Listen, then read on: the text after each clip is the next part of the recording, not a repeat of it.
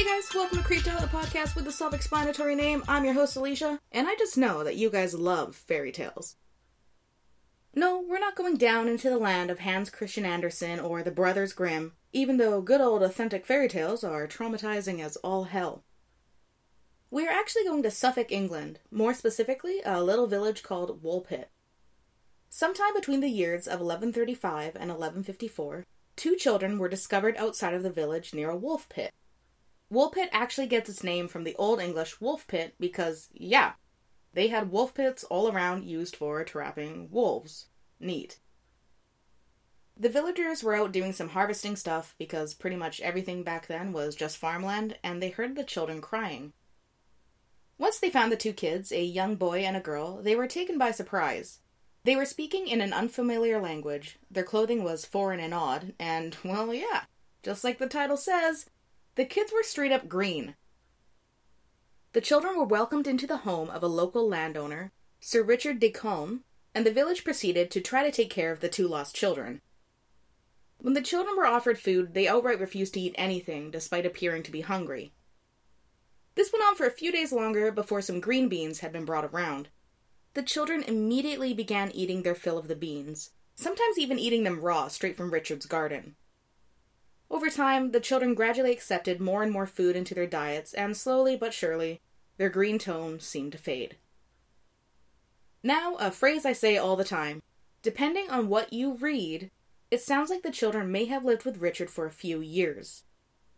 Spoiler, the boy did eventually wind up kicking the bucket shortly after the two were baptized. He had apparently always been quite sickly since he had been found and never seemed to fully recover. So this next point either comes from before the baptism, when the boy was alive, or after, once the boy was dead. Either the boy and the girl both learned to speak English fluently, and were able to shed some light on their situation, or just the girl eventually learned English as time went on after the boy's death. Either way, the question had to be asked, where the hell did you come from? I'm just going to straight up read what the little girl supposedly said according to some of the writings. We are inhabitants of the land of St. Martin, who is regarded with peculiar veneration in the country which gave us birth. We are ignorant of how we arrived here. We only remember this, that on a certain day, when we were feeding our father's flocks in the fields, we heard a great sound, such as we are now accustomed to hear at St. Edmund's when the bells are chiming. And whilst listening to the sound in admiration, we became on a sudden, as it were, entranced, and found ourselves among you in the fields where you were reaping. The sun does not rise on our countrymen. Our land is little cheered by its beams. We are contented with that twilight, which among you precedes the sunrise or follows the sunset. Moreover, a certain luminous country is seen, not far distant from ours, and divided from it by a very considerable river. The girl was eventually known as Agnes, and she grew up, got married, and even had a little not-green child of her very own. The end! All is good and well except, wait, what the fuck, where did you come from? So there's really three explanations. This is a folktale that has been misinterpreted as a real event. This is completely true. These children came from some other dimension or something along those lines. Or that it is something that happened, but by lacking the ability to properly explain the events, the whole thing turned into some fantastical story. Naturally, because it happened so long ago, it's very hard to find the actual truth of the situation. The folktale thing is somewhat believable, because the story does sound like it comes right out of a fairy tale. Many fairy tales involve something similar. Children who are lost and then found in some way. On just a quick search, I was able to come up with Hansel and Gretel, The Lost Children, and Babes in the Wood, which all have the common trope of abandoned or lost kids. I don't really know why a lot of fairy tales are twisted. That's a whole thing for another episode. I know a lot of people say that fairy tales and folklore are told as a cautionary tale, but I don't always find that to be true.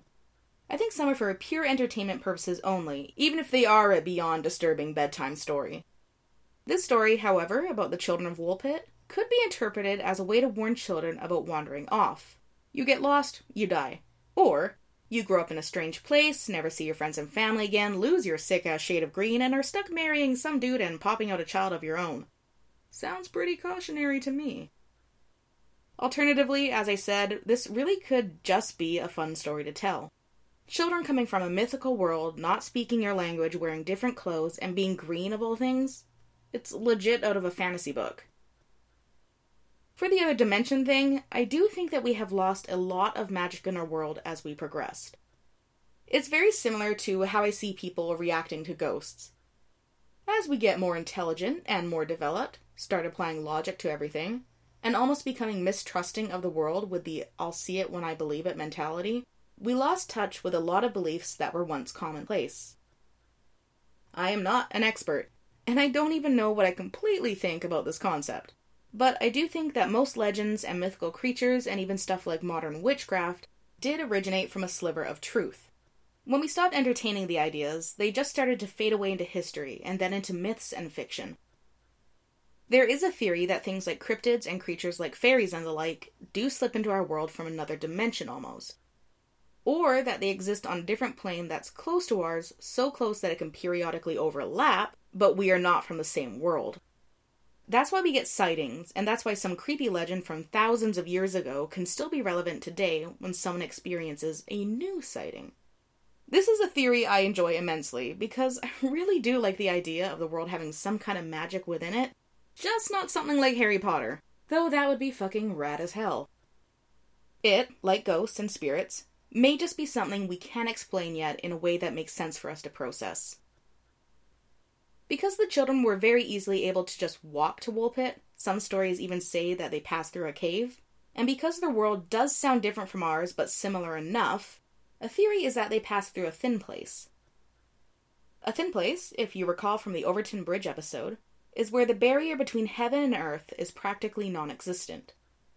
This can also translate into a barrier between earth and some place that isn't our world. Another dimension, an alternative plane, etc. Some people speculate that thin places aren't even open all of the time, and instead make themselves known very fleetingly depending on all sorts of factors. Maybe the kids were honestly just in the right place at the right time and found such a spot. Due to the cave aspect of some stories, people believe that the children came from some subterranean world below our own. This one does not tie into the alternate reality thing because their world or city or whatever exists right below our feet. We are on the same plane of existence at all times, but we are living side by side unbeknownst to each other. Finally, last fun theory. These kids are obviously aliens. The green skin? Come on, common alien trait. There are mentions that their clothing were actually a silvery or metallic color. Again, common alien trait. A possible explanation for how the little galactic children actually ended up on Earth, because hopefully their alien parents didn't just up and abandon them like absolute alien monsters, was due to a matter transmitter malfunction. Okay, as much as I love creepy and bizarre stories, and as much as I want them to be true, I do find some sick self-deprecating satisfaction in finding a logical answer. It breaks my paranormal loving heart into 1,000 pieces, and it happens more often than not, but it still for some reason never seems to dampen my beliefs. Regardless, let's get into what really probably most likely happened, if the story is a true one. Back in the 12th century, a lot of Flemish immigrants arrived in England. They were eventually persecuted in 1154, and there was a battle that killed many of the immigrants in 1153 at the Battle of Fornham. These dates do not exactly match with the speculated dates of the story, but I imagine that even though the Flemish immigrants were persecuted in 1154, they probably weren't treated very nicely previously to that. It is thought that these children lost their parents during some kind of issue most likely arising from the mistreatment.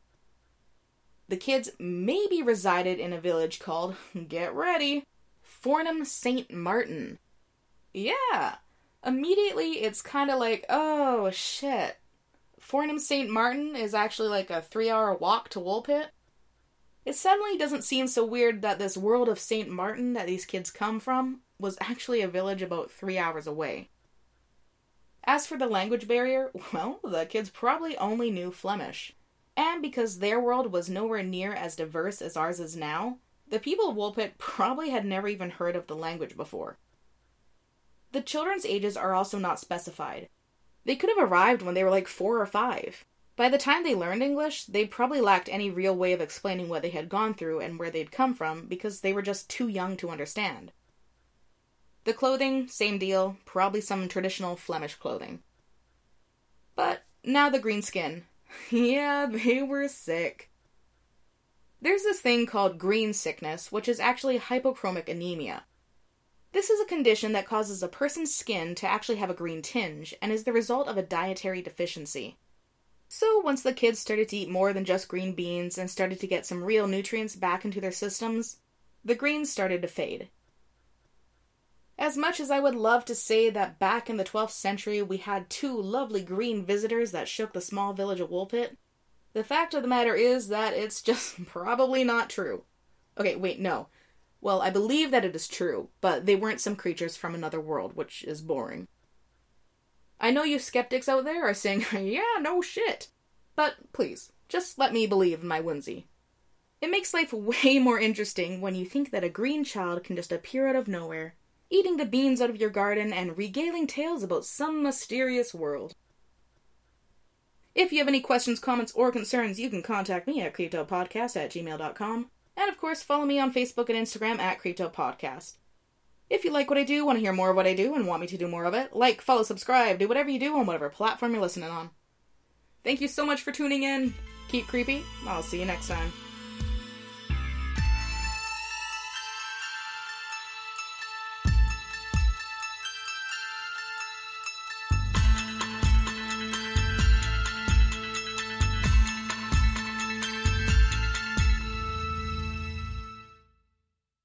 So this next point either comes... Whoa, what the fuck was that?